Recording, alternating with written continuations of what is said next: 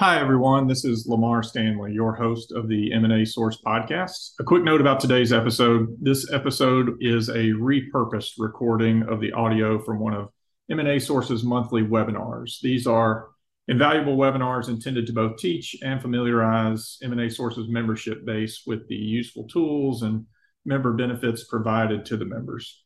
We will, on occasion, provide these to the podcast listeners when we think the content provided suits this medium.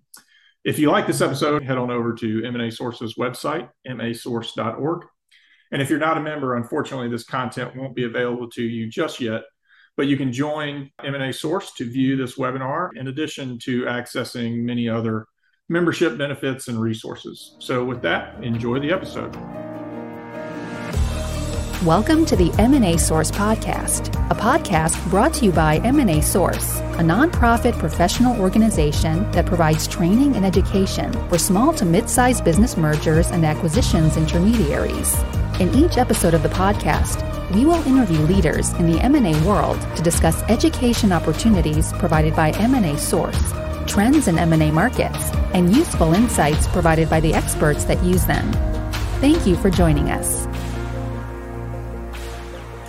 Good afternoon and good morning, everyone. Welcome to this month's M&A Source Learning Webinar. My name is Kylene Golubski, and I'm the Executive Director of the M&A Source. Excited to bring you two guests today, a host and a guest, longtime supporters of the organization, friends of the organization.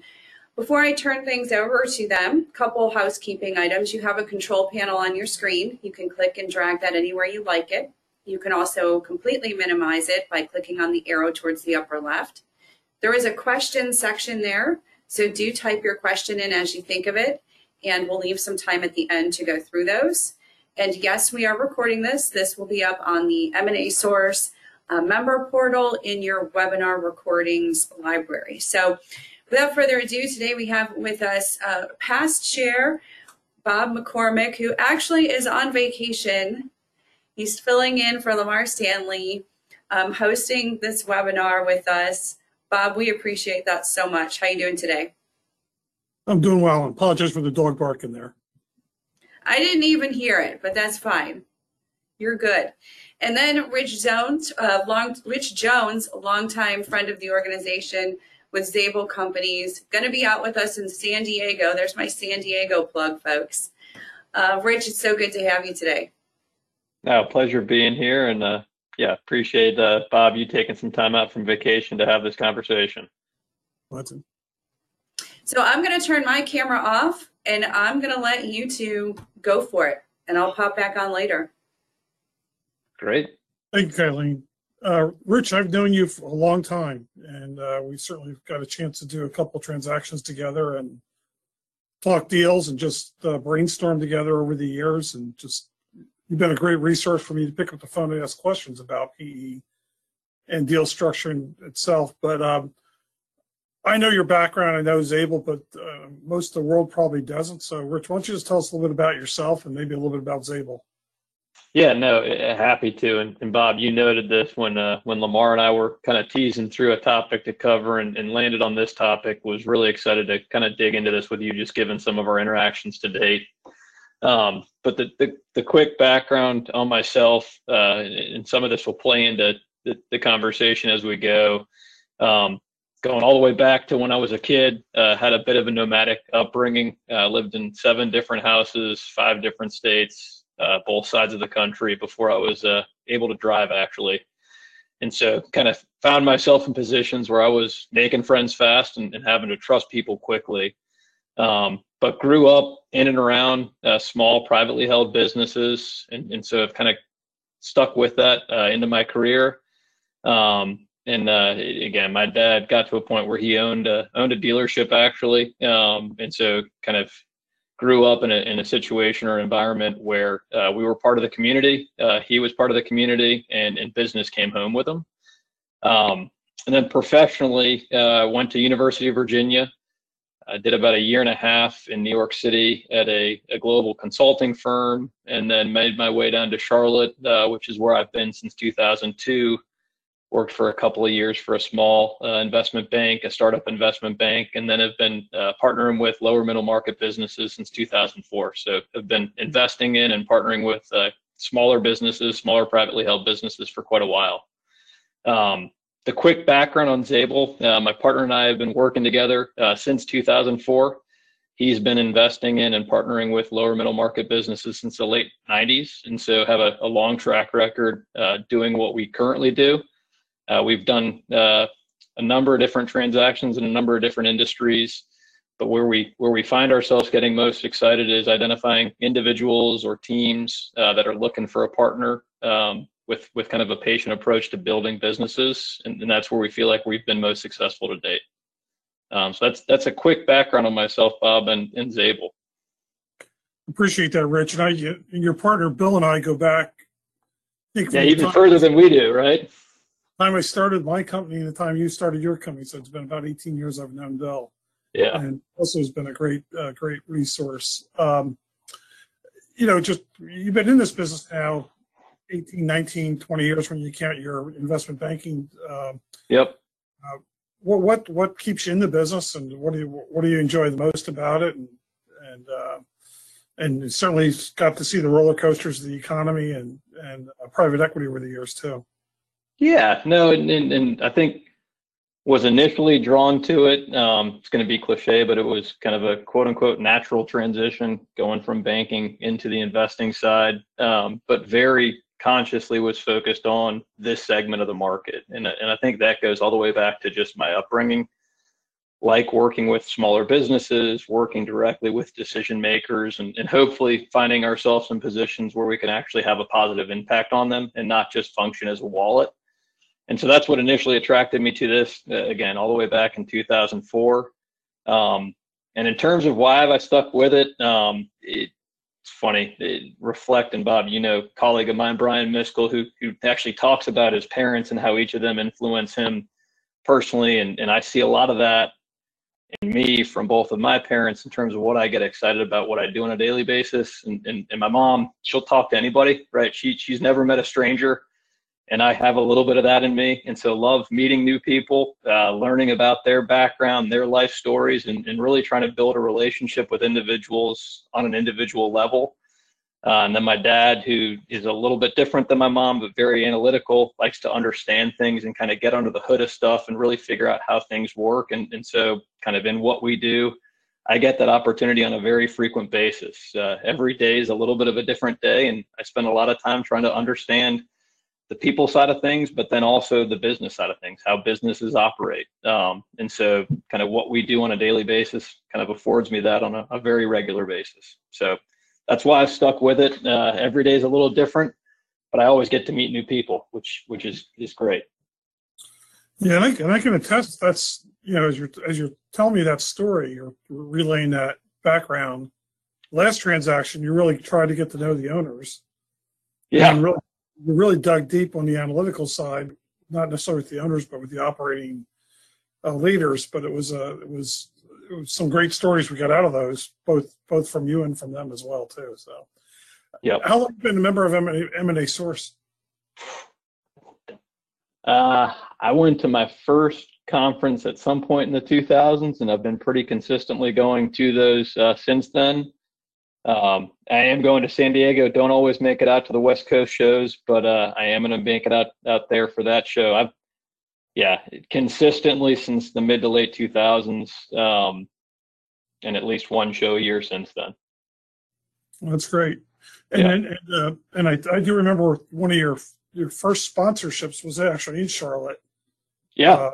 We moved the conference from DC to Charlotte, and you guys stepped up when we needed some support in Charlotte. And we, as a board member, I appreciate you doing that. Funny story on that, Bob. We thought we missed the message or the memo. All of a sudden, I think you guys reached out to us, and we said, "How in the world did we not know that this was in Charlotte this year?" And then come to find out, it was a somewhat late pivot. But yeah, no, that was a great opportunity for us. And I think our first transaction came from the Orlando conference right before COVID. It closed during COVID, but it was again, M&A Source, and connecting with you was good thing from our client there. Getting back to Zabel though a little bit, what do you look to invest in, and maybe beyond that, Rich? You and I joked about this before. All us investment bankers and intermediaries, advisors get these same emails every day. You probably get the same ones. We want $2 million in EBITDA. We want recurring revenue, no customer concentrations.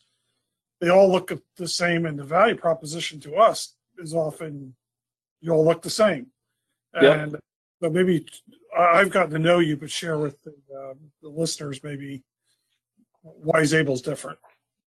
Well, I'm going to give probably the same canned response that you and the listeners feel like they see day in, day out from an email perspective, but then I'll tie that back to why we're such big believers in M&A Source, because again, I feel like from Zabel's perspective, we find a lot of value in the conference, in the interactions we're able to get from the conferences, but I'll circle back to that.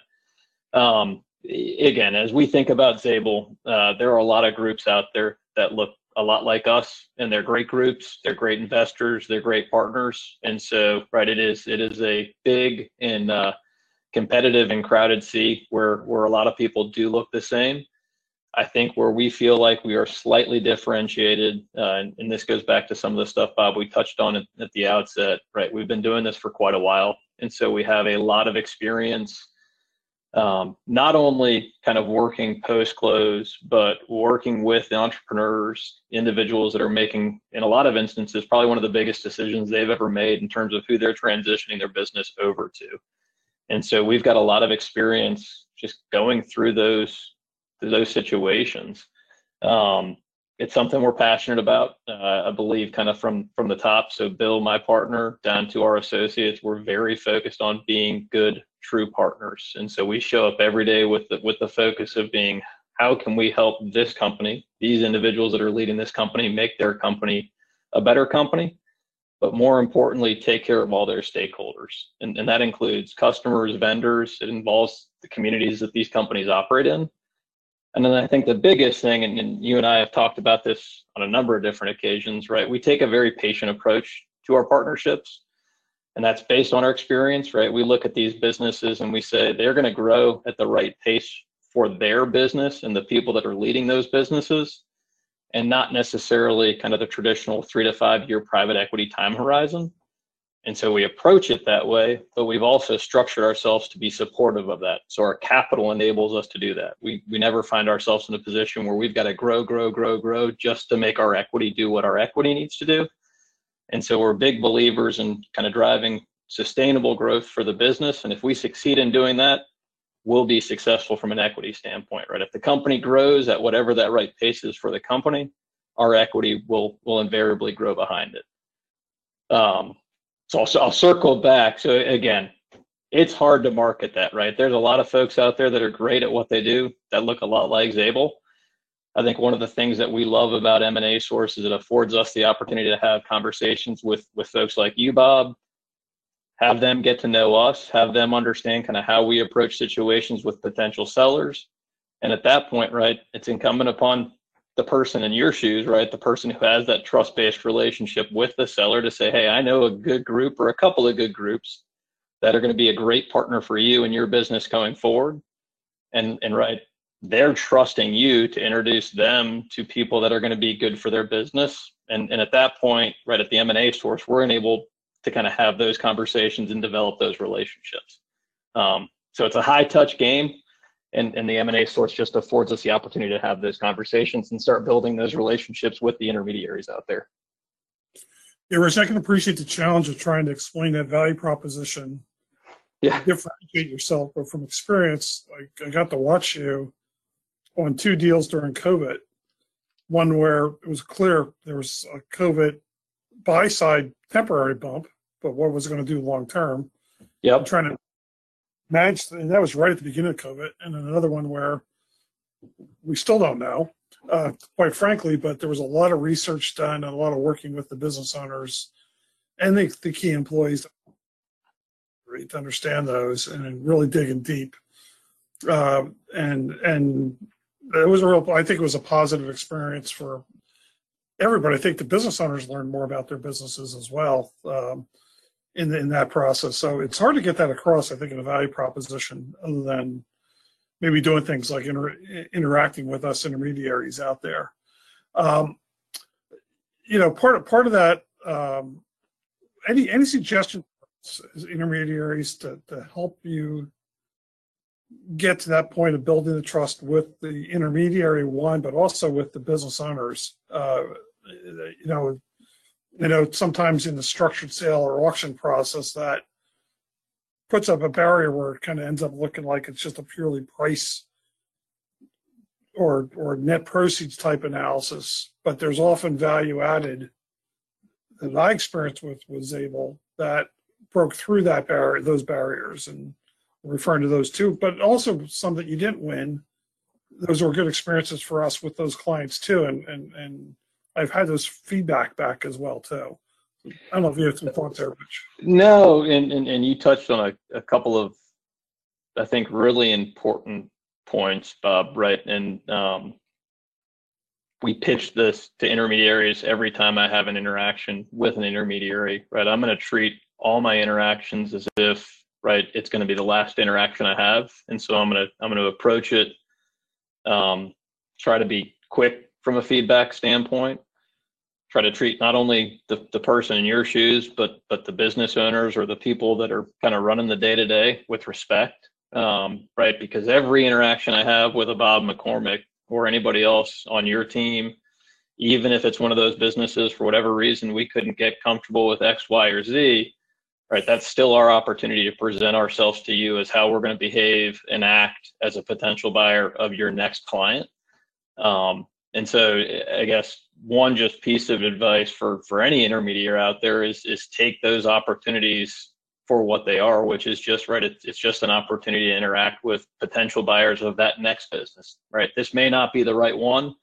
And you touched on this, right? You as a trusted advisor to your clients and the folks kind of within M&A Source, right, they have a responsibility to manage a process. And so while everybody in my shoes wishes we were afforded all the opportunities to sit down across from the decision makers and get to know them, we do recognize that's not a reality, right? That can't happen every time with every opportunity we get excited with. But as you build, right, and I believe we have this in our relationship, as you build your understanding of who I am and who Zabel is, it better informs you for when we could be the right potential partner for a deal. And we know we're not the only ones that are getting that call, but you go through the same process with the other groups out there that profile a lot like us. And then it comes down to, you're just kind of managing the funnel, right, simplistically. And as you get closer to the right potential partners, then you're able to afford us more time with the owners or the decision makers, and it kind of grows from there. So I guess kind of to wrap that up, just approach every interaction as just a learning opportunity to see, right, what this potential group could be like as a buyer or a partner for not only this opportunity, but the next opportunity. Because nobody's in this for just one deal, for better or worse. No, and you're so right, Rich. And I can, we're talking about in our company and with a M&A attorney, how quickly trust can be broken with the PE community, and how the likelihood they're going to see other deals could be diminished, and it's hard to earn that trust back. Maybe talk a little bit about where trust was strong, where you were involved in a relationship, and maybe the why behind it, and maybe also where it didn't go as well, and maybe the why behind that too. And really from a learning experience perspective for us intermediaries. Yeah. And I'm going to touch on a couple of I guess one opportunity, Bob, you and I both know pretty intimately, and you referenced this earlier. I think it was the Orlando show. What was that? May of 19, summer of 19. It was some point kind of middle of 19. Got introduced to a great opportunity. Guess I can share it now openly, right? We've since invested in the business. This company called Medical Packaging Inc. Really unique situation. An individual who was the sole owner of the business, inherited the business, inherited his role as president and CEO of the business, actually when his dad passed away suddenly, and found himself thrust into a position that he would probably tell you he wasn't quite ready for. Done a great job growing the business, had built the business as if it was his family. And so he had a ton of pretty strong emotions around kind of the company and where that company was going to go. Did a great job in engaging you guys to go help find that next partner. But I think we first talked about that at the Orlando trade show. And Andy took a very thoughtful approach with your guidance to trying to narrow down the list of potential partners that he could kind of hand his baby off to. But it was a pretty big decision for him. And I think as you guys narrowed the list of groups that were interacting with Andy, right, you afforded us, and I think this was to Andy's benefit as well, a decent amount of time just interacting with him, right? I think we had gotten together 2 or 3 times. You and I had a dinner with Andy. And so it was just, right, it was a higher level of frequency and volume of interaction that was right for Andy as he was thinking about a partner. And that enabled us to start building the foundation of kind of a trust-based relationship.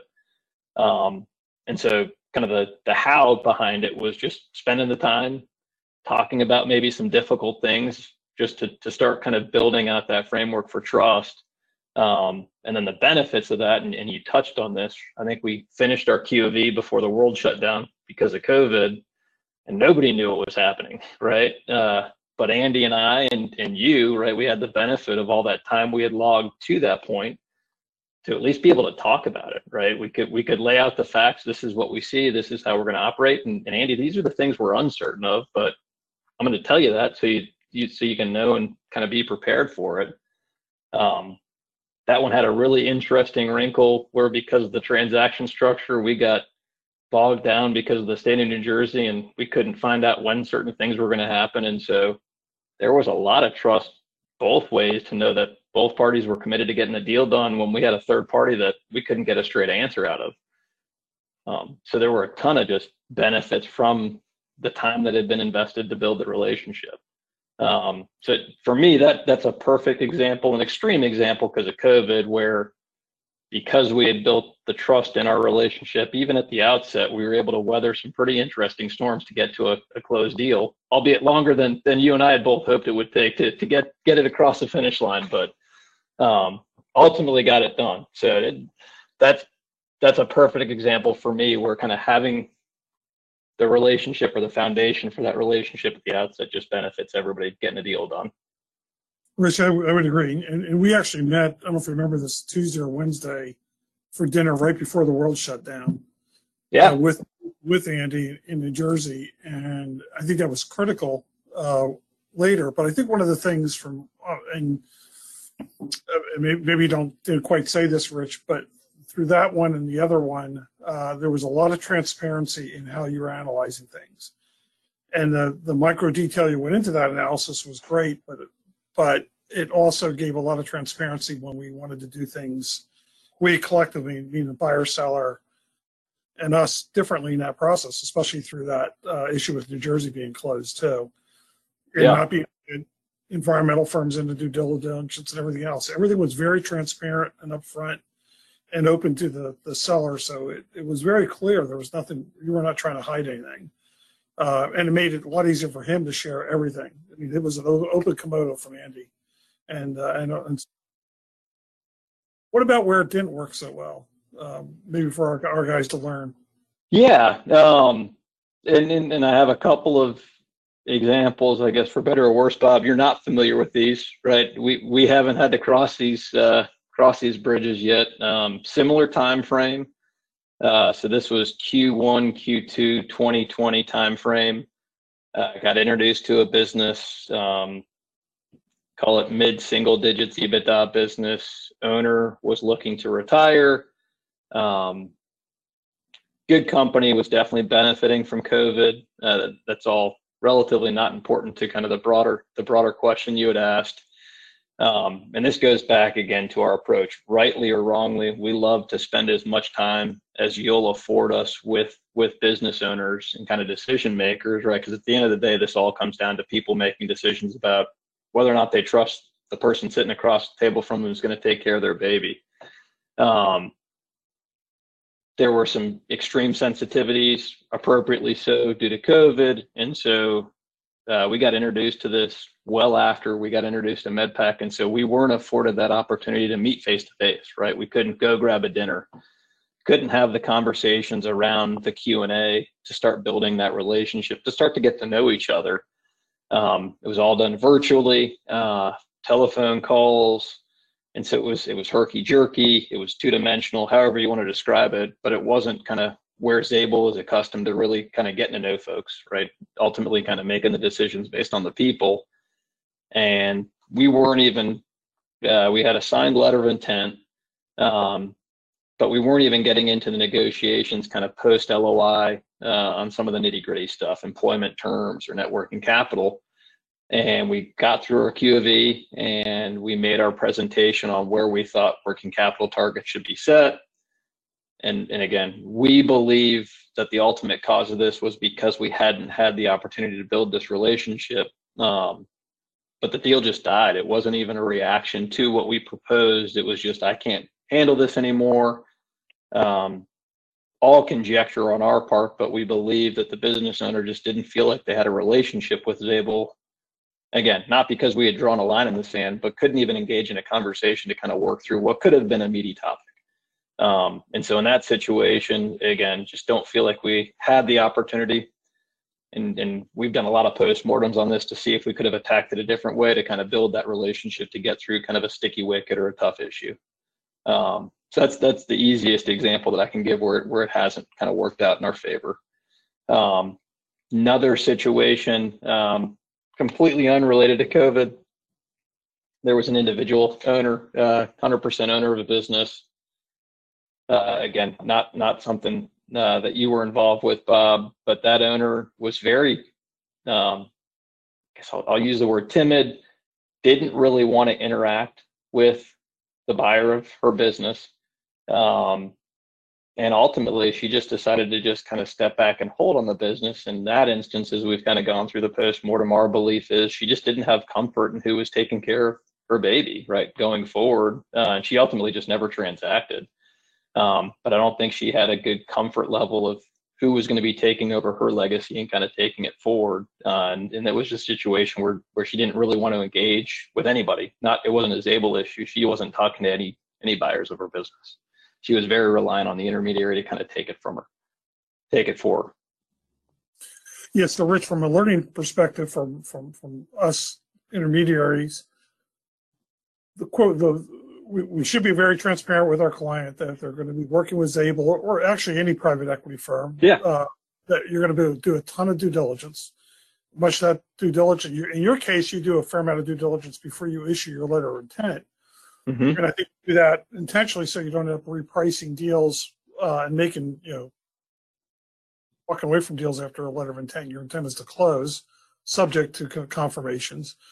And I think the second piece is developing those non-financial relationships early on in these processes too, whether it's at dinner or just the plant tour, those social type events, and just getting to know the individuals as people and letting them get to know you as people as well. Yeah, and that would be my biggest point would be that last point. And Bob, I think you do a great job with this. And I've seen this firsthand where you may have business owners that second guess their ability to understand the technical aspects of buying or selling a deal, right? And that's where I look at kind of the role that you guys play and the value that you bring to both buyers and sellers, right?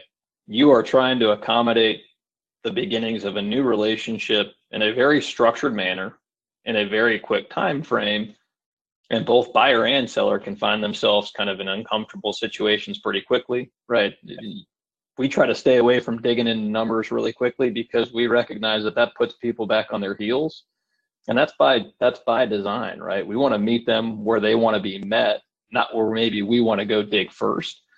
And so I think you and your team do a great job kind of letting your clients know, hey, let's talk about what matters to you guys with a group like Zabel as it relates to what they want to have happen with their business. And we'll manage the aspects that maybe you're a little bit less comfortable with on behalf of you with a Zabel. And kind of the fluidity with which you approach that, I think, does your clients an immeasurable amount of just benefit because you're making them comfortable interacting with a group they've never met before, right? And so creating that space to have those interactions, but then also structuring it in a manner where the sellers of the business are most comfortable, right? We'll get to the point where we're asking the questions that we need to get answered, but let's try to meet those business owners in a zone of comfort for them kind of out of the gate, so that be it Zabel or anybody else, they're comfortable with that interaction.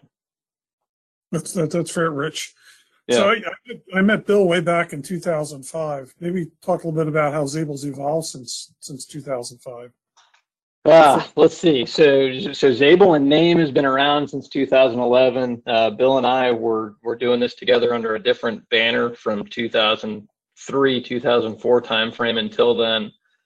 All the way up until 2018, we were a really small shop. It was Bill, myself, and a junior resource. We were successful in finding one new partnership to engage in a year, and have had a good track record doing that. We both kind of looked up, call it 2016-17 timeframe, and both fortunately agreed we liked doing what we were doing, but we wanted to grow it a little bit, grow the effort a little bit. And so over the last handful of years, we've expanded we're now up to 8 employees, likely growing to 9 employees, 10 employees over the next year, with a goal of investing in a couple of businesses a year as opposed to just one, but with a very similar mindset, right? Very patient approach to business building. And so we've grown in numbers, but we focus on the exact same types of businesses that we focused on over our entire careers, which is privately held, typically family-run businesses. I think we've gotten a little bit smarter on where we should be spending our time and where we shouldn't be spending our time.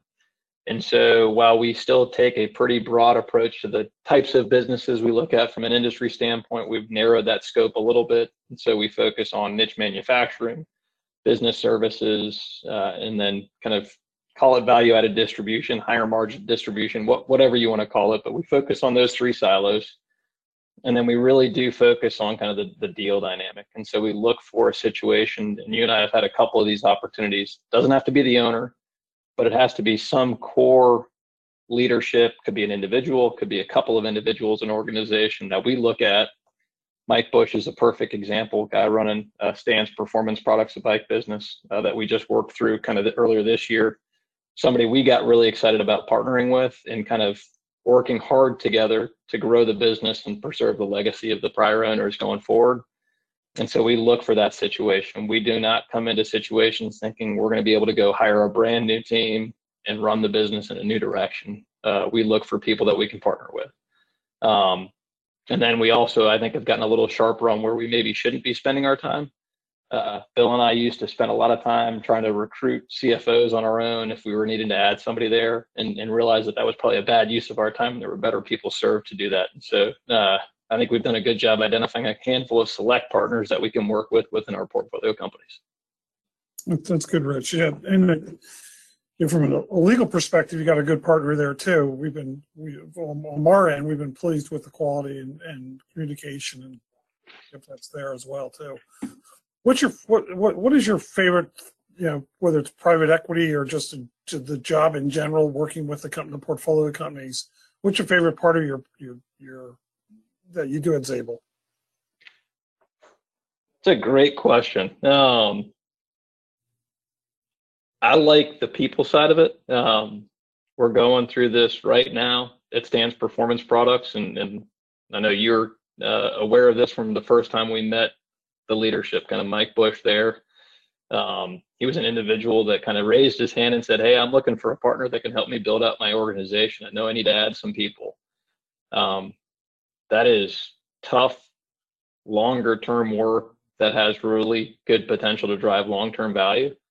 And so again, it gets back to just spending a lot of time with the team, understanding the personalities at play, understanding the skills that are showing up on a daily basis and where there may be some voids, and then working hand in hand with a guy like Mike Bush to identify where there's potential need, and then trying to go find those people and getting people excited about what we got excited about in the business, right? And effectively at that point, we're selling our thesis to a potential new senior leader in that organization. So just really digging in with senior leadership and helping them think creatively about kind of their team and how they grow their team to support the business. It's where I have a lot of fun. So it's kind of that day-to-day interactions with folks.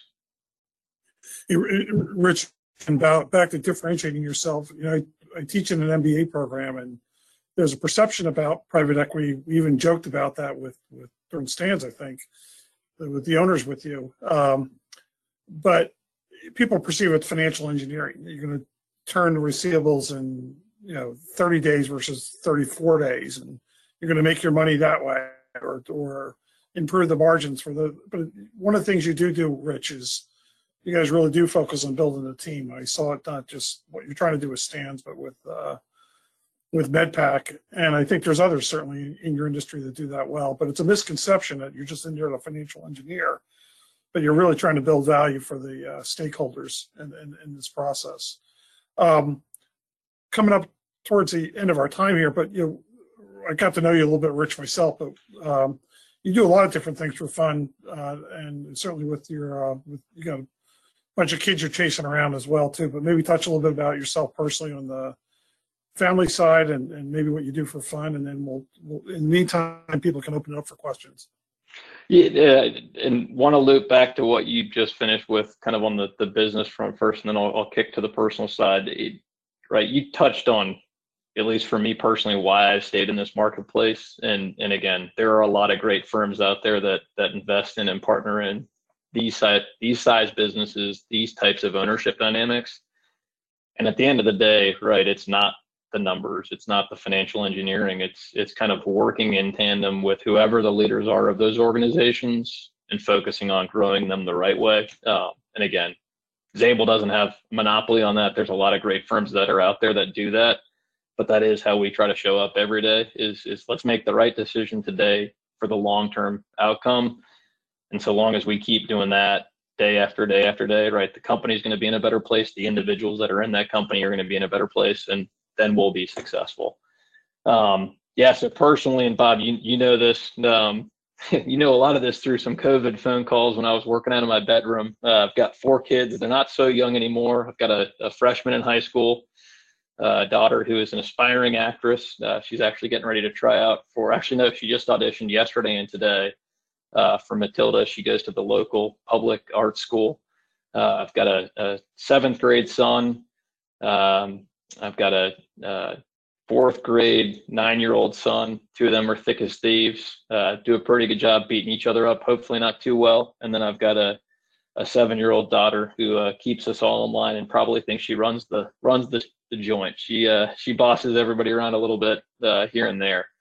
And so when I'm not chasing them around or helping shuttle them around, we try to get outside. Love winter sports, although being stuck in North Carolina doesn't make it too easy, but we try to get up to the mountains here to get out in the snow when we can, do some hiking, do some camping. But yeah, just spending time with them. I'm fortunate enough, my family is all within a 5-hour drive of here, so spending time with extended family as well.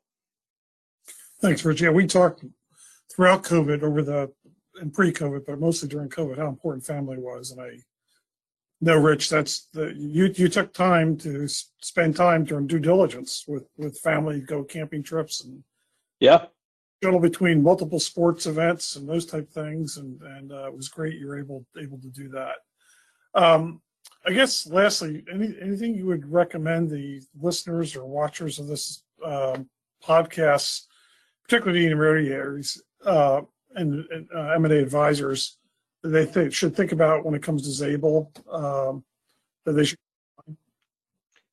Yeah, and we hit on this earlier. Again, there's a lot of groups out there that do great work, profile a lot like Zabel. And so again, don't feel like we have kind of this pigeonhole or this corner where we're the only ones doing this. But in situations where you've got a business owner or business owners that are either looking to stick around and identify somebody that's going to help them kind of grow their business for the long term, or it could be a situation where they're looking to exit, but they feel like they've got a good core of folks beneath them, and they want to make sure that they set those folks up to succeed kind of into the future. And there's a benefit to having somebody that can maybe be a little bit more patient, focus on driving that long-term growth. Would love to just have an opportunity to kind of present ourselves, present our experience and kind of how we approach things.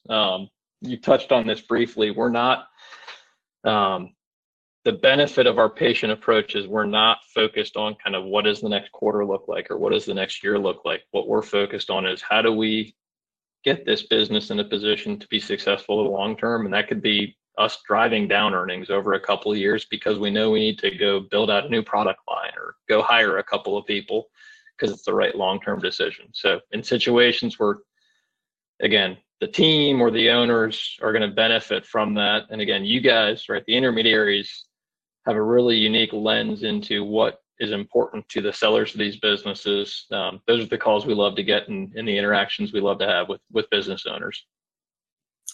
I think a lesson learned there, Rich, and there's been certainly members of M&A Source that have used this term, go ugly early. I'm not necessarily saying it's an ugly issue, but it's being upfront with you. Yeah. Knowing that you're a long-term owner, I think of the medical packaging thing. We were concerned about over ordering during COVID.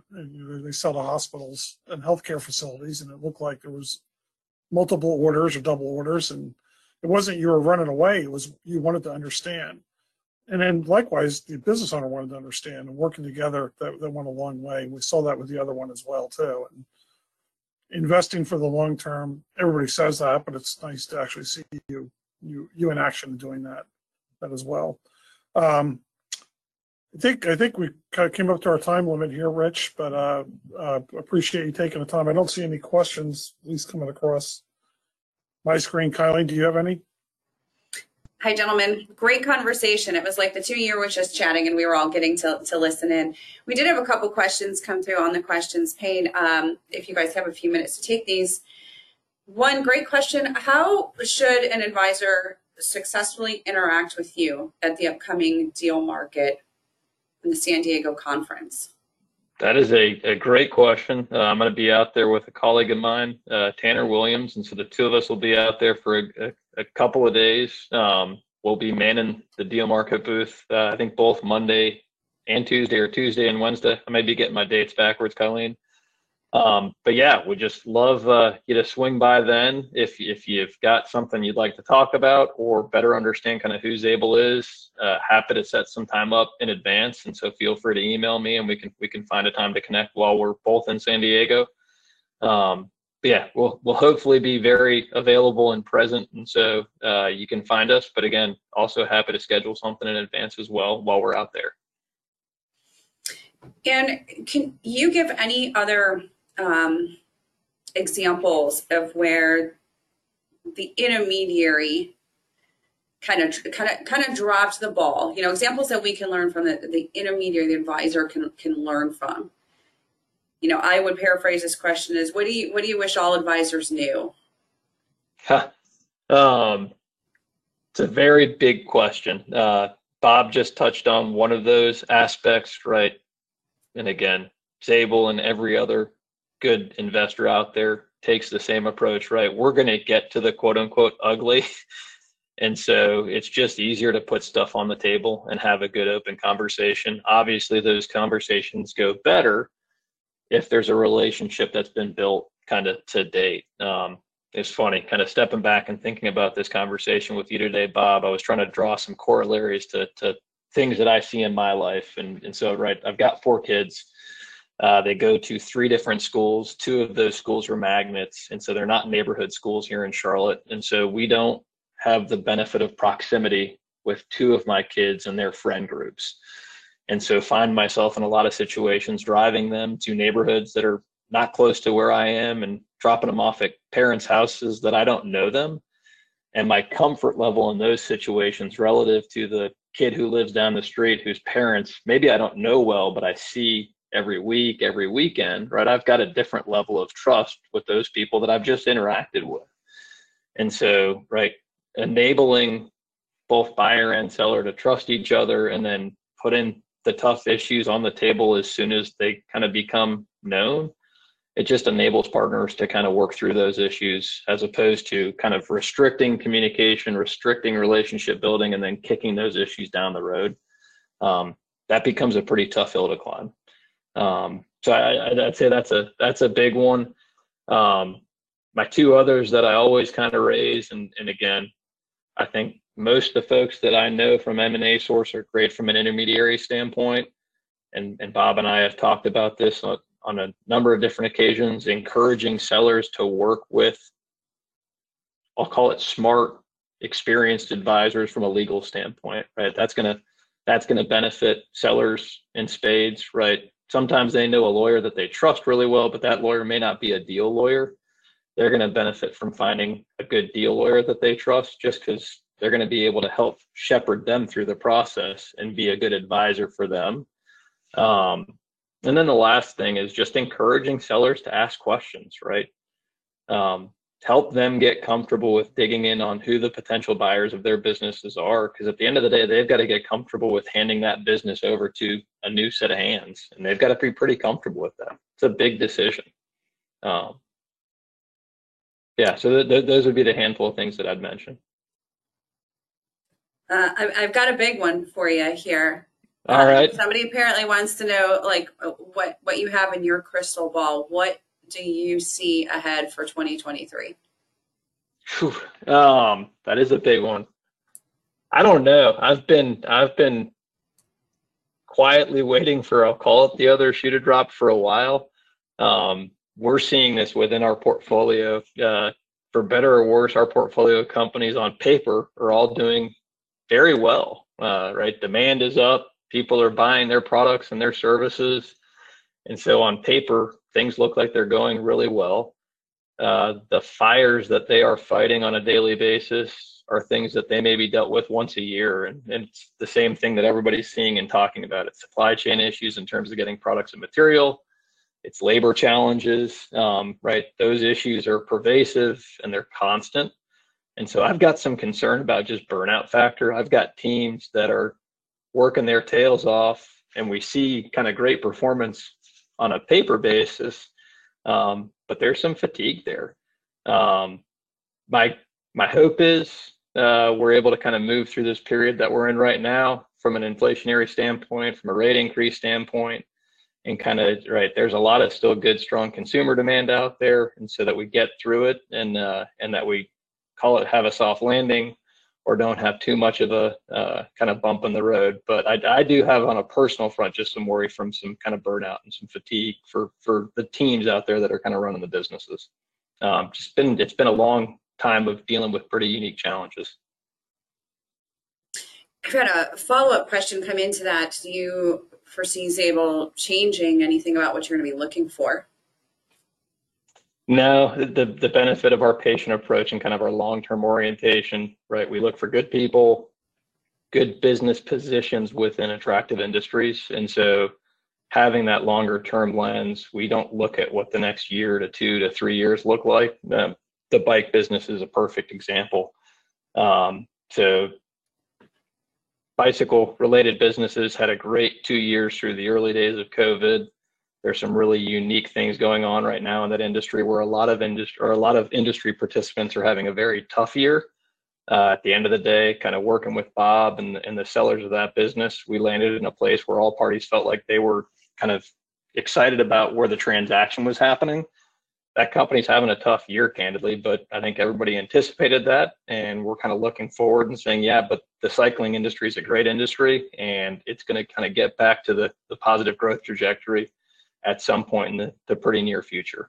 So nothing's changed on our end.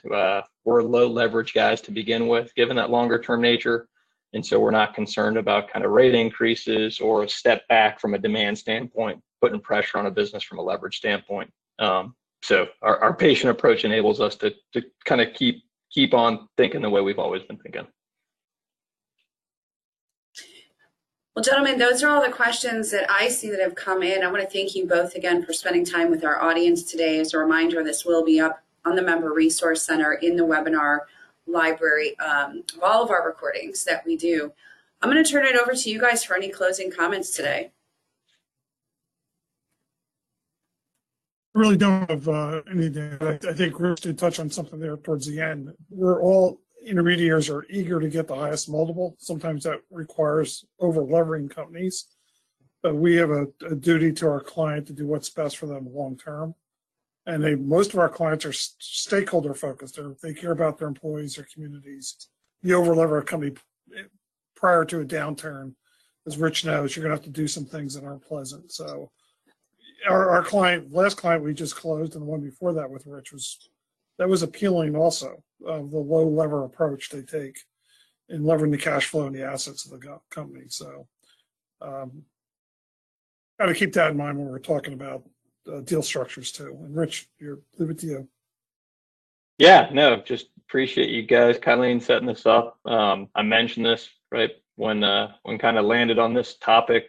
Bob was super excited to have the conversation with you, just given that we've had some real life experience, kind of leaning into, I'll call it testing the strengths of relationships and some pretty unique experiences. But yeah, no, look forward to getting out to San Diego, meeting some new folks and seeing some old friends. And again, part of the reason that we participate in M&A Source is because there's people that are dedicated to finding folks like us. And again, not just Zabel. There's lots of great private equity groups out there and finding the right solution for their clients.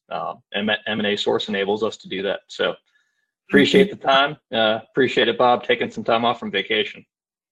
Colleen, just one plug for San Diego. We got some great classes coming up, and some of the tax and deeper corporate finance type classes coming up, and workshops. It's going to be more meaty, and even for private equity, Rich, there's some pretty quality. If you think about the Q sub and F reorgs, yeah, we've had, it's a lot of people have never seen it before, but we got some great instructors coming up on that. I'll have to touch base with you on that offline. I'm planning on being out there for the entire show, and would love to swing by a class or two and learn something new and get sharper on something I'm probably not as sharp as I should be. Great. Yeah. Bob, I love the shameless conference plug on the courses. You're absolutely right. There are some really great high-level courses, new courses out there that if you have not checked out the website yet, which is masconference.org, do so. We do cap those courses at 50 students each, just to have a good student-teacher ratio. So and then we will see everybody out there for more conversations and relationship building, the topic that we had today. Thank you both again, and I hope everyone enjoys the rest of the day. Take care. Thank you, guys. Thanks, guys. Appreciate it. Thank you for joining us for the M&A Source podcast. If you would like to learn more about M&A Source or would like to join, please visit M&A Source's website, www.masource.org, where you can find a wealth of information to include information about M&A Source's biannual conferences. Thanks again for joining, and if you enjoyed the show, we hope that you'll go to iTunes to subscribe, rate, and leave a review. Join us next time for another edition of the M&A Source podcast.